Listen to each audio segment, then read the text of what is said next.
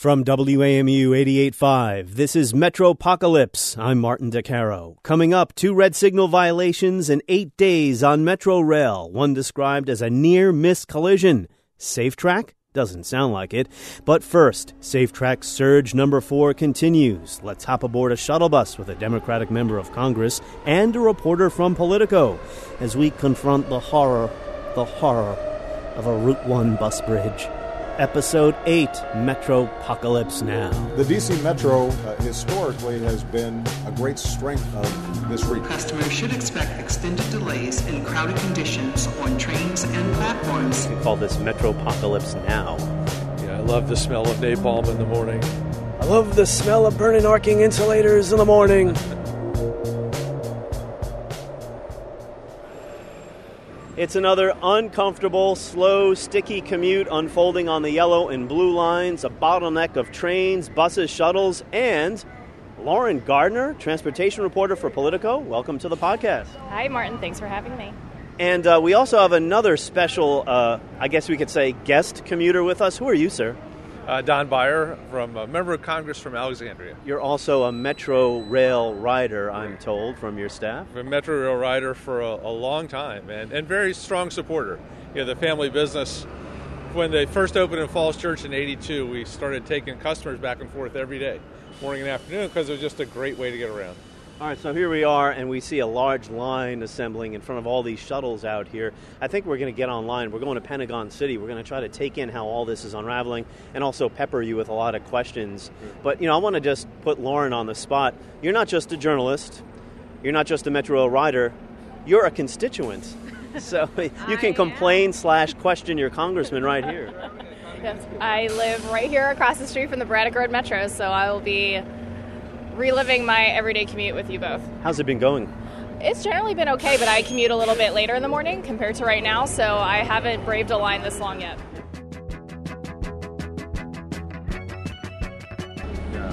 So right now we're in bumper-to-bumper traffic on Route 1, while the Metroway, the express bus lanes over there are empty. Those empty lanes over there? And people have been complaining all week about why can't these Metro shuttles taking all these folks up to Pentagon City use those lanes? And I got an answer from Alexandria. It has to do with signal timing, especially at the intersection of Route 1 and Glebe Road.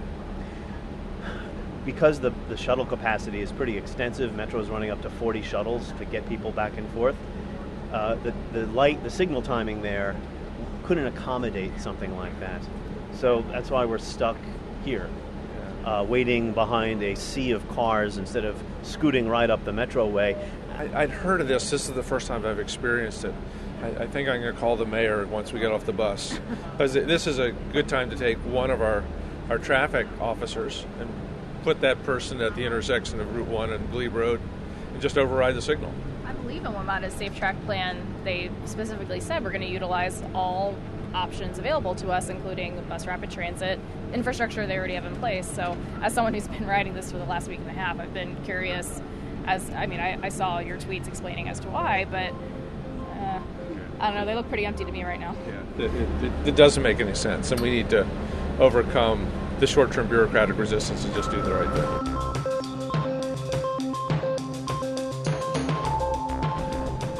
Because Metro, according to D.C. Council member Jack Evans, who's the Metro board, needs money from the federal government, asking Congress to give $300 million a year to pay Metro's day-to-day expenses. Do you support that? I support Congress having a role. We clearly have to close the $300 million gap. Now, we'll see some of it. Perhaps Paul Wiedefeld, the new general manager, will be able to do with cost savings, but certainly not the whole $300 million. I think it's the second most expensive system in terms of fares in the country, too. So that's another big incentive to get that contribution. But I think the approach that those of us on the Hill have taken is that we need all 4 jurisdictions, Virginia, D.C., Maryland, and the federal government, to play, equal is maybe not the right word, but shared role in finding the revenues. What kind of discussions have you had with your colleagues about funneling more money towards the Metro system? Since there was a big oversight committee hearing a couple months ago that there were some words exchanged between some members and some of the witnesses, like Councilman Evans. Has there been much discussion since? Yeah, there has. So the big dilemma is that Congress right now, at least the House where I serve, is controlled overwhelmingly by Republicans who mostly don't represent places that have any transit. That's rural America. So they're not real transit familiar or transit friendly. And we have a credibility problem because of the safety issues, the death of Carol Glover and others. So I think first we're going to have to show that the new general management, Safe Track and stuff really have an impact. Metro has to rebuild its credibility on the Hill, especially with the Republican members. And the other deal is that the local governments, one way or other, are going to have to come to the table with their own revenue plans if Congress is going to step up. I don't think any of us see any way Congress is just going to throw $300 million a year more at Metro.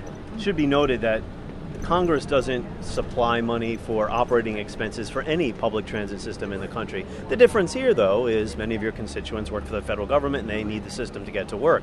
Is that a difference for you? It is, and we like to say that Metro is America's transit system, and that more than half of the federal government workers here take Metro to work. So this is a national defense issue. It's the government's got to work issue. I'm a Democrat, and we believe that government has an impact on our lives, but it's got to be good government. They've got to be able to get to work. All right, we have an update for you on that. After the shuttle bus ride, Congressman Beyer did call the city of Alexandria, and this is what the city came back with. Number one, Alexandria is worried that using the existing lanes will create a bottleneck at the end of the bus bridge route. And they also say they're using Potomac Avenue for some buses, but the fact that they have to get to the airport will cause buses to have to double back, which lands them in traffic on Route 1 anyway. Not sure if commuters are going to buy that explanation. When we return on Metropocalypse Now, I impersonate Marlon Brando, or at least I try to. Congressman Beyer impersonates Robert Duvall. We'll also take a closer look at two serious safety incidents on Metro Rail, a pair of red signal overruns within 8 days. Next. Hi, it's Diane. The next meeting of my book club is on Wednesday, May 31st at 1 p.m. Eastern. I'll host a discussion of Mad Honey by Jodi Picoult and Jennifer Finney Boylan, followed by a conversation with the authors. Find out more and register at dianerehm.org/book club.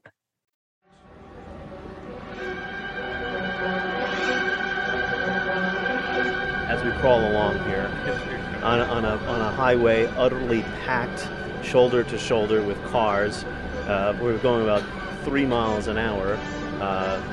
Congressman Beyer, you made a joke that was somewhat funny on the shuttle. We could call this Metropocalypse Now. Yeah, I love the smell of napalm in the morning. I love the smell of burning arcing insulators in the morning. Lauren, would you like to contribute to this? No, I'm just going to stay over here. You did not polish your Marlon Brando impersonation. You didn't give me a heads up. Congressman. But Robert Duvall, the famous colonel in there, was raised in Alexandria, so it's authentic. So. Congressman Beyer, you're just an errand boy sent by grocery clerks to collect the Metro fare. I'm with Lauren. So let's talk about Metro in context. Beating up on Metro is a pastime now in the Washington area, but while it has its own unique issues and certainly not going to make any excuses for Metro's problems, other transit systems across the country have state of good repair backlogs in the billions. They're going to be looking for money from the federal government, from their own constituents through taxes. There's really no way around this issue. Billions of dollars are needed in San Francisco, in New York City, in Boston, in Chicago. Absolutely. American Society of Engineers says we have a $3 trillion with a T dollar backlog in infrastructure. The 17,000 bridges, all the thousands of miles of highway. You drive up and down I-81 in Virginia and you see a road that's falling apart and jam-packed. We really need, and I think both parties at least are on record saying we need a major commitment to new infrastructure, and transit will be a big part of that. So, since transit and highways are often dealt with together on the federal level, what is your answer to the Highway Trust Fund shortfall? Well, anything that works. If it were just high, and it isn't, I would support increments to the gas tax. Because we've already seen gas go as high as $4 and back down under $2, and we've all adapted really well. And if you did a nickel a year for 3 or 4 years, we'd probably not even notice. But we also have to have something that my Republican friends will vote for. Paul Ryan seems enamored of the so-called VMT, the Vehicle Miles Traveled tax. And they're doing experiments with it, Oregon, California, where you take a photograph of your odometer and mail it in, and they tell you how much you owe or how much you get back. You said Speaker Ryan's interested in that? Yeah, one of the meetings he had with us, he said that because a lot of people are concerned that with the growth of hybrids and things like that, there are a lot of people who are not going to pay very much gas tax. That's right. And yet they're going to be using the highways. And then there's the other, I think, even more responsible idea, which is instead of doing a tax at the pump, to move it upstream to the barrel, so that sort of everybody is paying overall. So let's narrow the focus again back to Metro. Your constituents on the Blue Line want, as do others, another tunnel at Roslyn to relieve the bottleneck on the Blue, Orange, and Silver Line. And the so-called Orange Crush. So where's that multi-billion-dollar amount going to come from for that tunnel? So we talked earlier about trying to close the operating income gap. And the next big step is we're going to need a national infrastructure plan to come up with enough money for the so-called momentum plan, which is Metro's vision for the future. And the short term, the immediate stuff is you've got to buy the rest of the new cars, the 7,000 series cars. We need to get that extra tunnel. I keep hearing from our constituents in Arlington that they can go, sometimes 2 and 3 trains will pass through a given station at Courthouse or Clarendon because the trains are packed. That happens at Roslyn, taking the Blue Line down to Alexandria. Wow. Sorry to interrupt. So if we started building that tunnel today, it's many years off till completion. We're not even in the planning process at this juncture. Yeah, and every year we wait, it's another year off into the future. Yeah. And that's true with all of our infrastructure things. Yeah, but you're right. It's right now the extra tunnel in Alexandria and farther south. We dream about the day when the yellow line goes all the way down to Fort Belvoir, when the blue line continues down towards Fredericksburg, into Prince William at least. That sounds like a big dream. Yeah. But, I'm wondering, do any of your colleagues in Congress, members of Congress, do you know of any who take Metro to work? There's been a little coverage in other outlets about senators and other members who get on the train every day. I'm pretty sure Earl Blumenauer, I think, either rides his bike or takes Metro every day. That's an easy one. Rick Larson from Washington State. That's right, I talked to that. I think does it every day. And I'll do it once or twice a week. And it's easy. I usually, because you can't park at King Street or Braddock, either I have my wife drop me off or go up and park at National, and then that's really easy. Oh, wow. Yeah. It's an interesting question Lauren just posed, because if folks aren't on the system seeing what the challenges are for people every day, how can they possibly relate to people and know what fixes are necessary? Yeah, that's very true. Years ago I was on the Commonwealth Transportation Board in Virginia. Found the best way to convince the fellow colleagues to support a plan was go drive the route. So if you ride Metro, you have a very different perspective of that.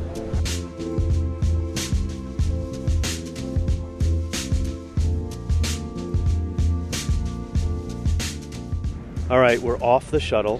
50 minutes at least to go from Braddock Road to Pentagon City. How about we head down into the subway, and we'll see how uncomfortable that might be. So now, after, of course, you get off the shuttle, you have to navigate the subway, and the trains are ending here. They're terminating here. So they should be empty trains that'll shoot us right back north into D.C. That's the hope. And we've got a National Resources Committee hearing in 50 minutes. So let's see. Think this was a lot faster than the bus was. 5-0 or 15? 5-0. You can always tell them, sorry I'm late, I was podcasting. Yes. I'm not sure that gets me much credit. Down we go. Well, no line to get into the system. That's a positive. I do hear trains rumbling and bumbling. Everyone who's getting off the train has that look of confusion. Where do I go? So let's just recalibrate here. It is 9:15, 9:18 in the morning. That's it. We're an hour and a half in because we met at 7:45. Yeah. Next station stop will be the Pentagon. Next station will be the Pentagon. Do you have any questions for the congressman? No questions. It's just a matter of the safety that's been happening recently. That's my only concern.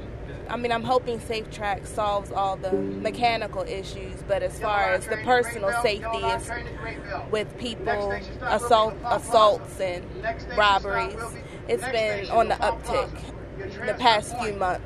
Have you seen any of that yourself, or just, I know there have been a couple of murders around stations recently. I've only seen the aftermath. So as far as the crowds dispersing, thank God I haven't been in it per se, but I get off at Gallery Place, and a few months ago there were some issues at Gallery Place. So that's my main issue. Most of the time riders say their number one concern is reliability and getting to work on time. You said safety. Are you afraid to be on these trains at any juncture? I'm not afraid, but I don't feel unsafe, but I don't feel safe. I don't feel like you can really let your guard down. You still have to be vigilant. Do we need more visible Metro Transit police around? I would think so. I would like to see one on every train if possible. Metro has a fairly small police force. It's not realistic to expect there'd even be one per train, because then they'd of course have to go up and down the train, their coverage. But crime is up a little bit. But when it's hits Twitter immediately, you see videos of people being smacked around, beaten up, or worse. It does play into people's minds. One of my coworkers was robbed recently on a train. Yeah, that's. I don't know what the short-term or even middle-term solution is, but there's a difference, I think, between somebody that's shot in the vicinity of a train station, which we've seen a couple of times in recent month, which could be random, but when somebody's actually being a predator on people that ride the trains, that's a very different and much more important issue.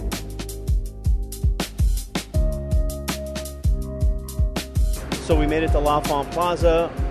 1 hour and 40 minutes from when we met at Braddock Road. Not optimal, but it's short term. I think that's the way to assuage one's stress about this. It was a great learning experience. Riding the Metro by yourself anonymously is different than having two great reporters asking people questions. Well, thank you for joining us on the Metropocalypse podcast, Congressman Beyer. Thank you for the invitation, but also thank you for helping me see things in a more immediate way. And Lauren Gardner of Politico, thanks for podcasting with us. Now you can go, ask him more pestering questions on the Hill. Absolutely. We're both heading there now. All right, that's a wrap. Great.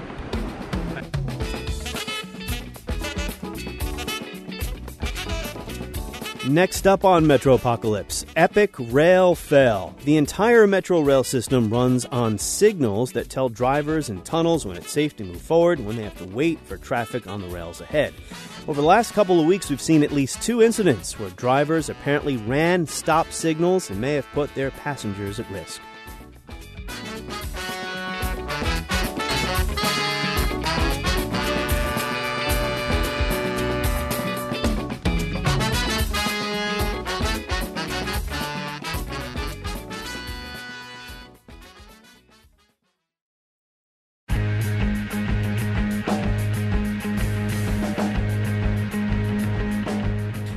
We continue on Metropocalypse, and we are smack dab in the midst of SafeTrack, and as summer turns to fall and fall turns to winter, we'll be approaching the end of this effort to make the rail system more reliable and supposedly safer, right? Replacing old infrastructure, replacing it with new. But there are other elements to rail safety that have been exposed in recent weeks. There were 2 red signal violations on Metro Rail in the span of 8 days. The first one, July 5th, on the Red Line between Glenmont and Wheaton stations. Metro General Manager Paul Wiedefeld described this as a near-miss collision when a train operator went through a red signal and caused a potential head-on collision. Now, our sources who are familiar with Metro's preliminary findings have said the train stopped a few thousand feet apart, but that is still too close when you're dealing with rail safety because one train is 600-700 feet long. Second incident was 8 days later on the Yellow Line at Reagan National Airport. This appears to be less serious. Train operator approaching the station, shot past the stop signal at the end of the platform by a short distance. And that incident remains under investigation. That train operator is suspended pending the investigation. The train operator from the first incident was fired. So let's talk to a couple of experts about what we're dealing with here, red signal violations on a public transit system. First up, Robert Lobby. He is the Chief Safety Officer at the Federal Railroad Administration. That's the agency that regulates Amtrak, freight rail lines. He's also on Metro's board of directors. Well, I think that Washington Metro has taken the right action in this case. They have gone ahead and addressed the issue, but any red signal violation is a very serious situation. So when the FRA, Federal Railroad Administration, is dealing with these issues, say at Amtrak or freight rail line, how serious do you view them? Because there's a variety of different circumstances that can lead to a red signal violation. It's always serious because getting past a red signal is what all the rules, all the regulations, all the safety programs are designed to prevent. The worst case scenario is a collision, a train-to-train collision, and that's what the whole safety system is designed to prevent. But I suppose it's impossible to completely eliminate the possibility of human error. Well, it's all about human error. Human beings are single-point failures. You can't make regulations that keep them awake, keep them from getting sick. You can do the best you can. You can have programs, but human beings are always the weak link in any system. Robert Lobby of the Federal Railroad Administration and a new member of Metro's Board of Directors recently appointed by Transportation Secretary Anthony Foxx. Next, we talk to Gus Ubaldi. Gus is a longtime railroad engineering expert. He's a consultant, and he helped design the original Metro rail system as an engineer many decades ago. And we talked to him about red signal violations.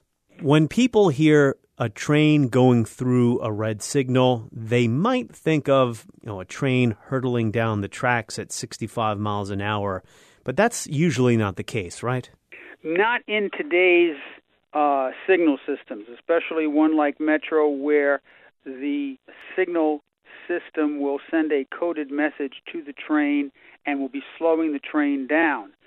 In theory, yes, that could happen in, let's say, railroad situations. There was one, I believe, 2011 down in North Carolina where a CSX freight train passed what we call a dark signal. The light had burned out, and when you see such a signal, you assume the worst. So you're supposed to stop and then proceed at restricted speed. They missed even seeing it and rear-ended another CSX freight train. So we assume that the operator of the train or the rail traffic controllers made a mistake, but there's also mechanical and other factors that can lead to a red signal overrun, right? Well, that's right.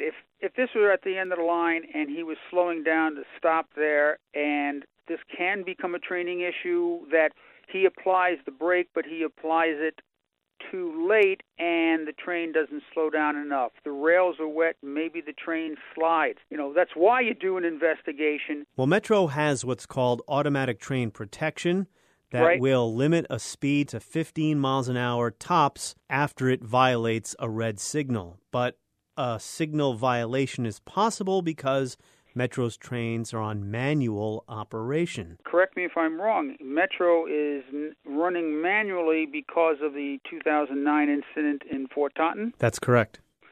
So, again, I try not to cast aspersions when I give these interviews, but I have to say that was 7 years ago.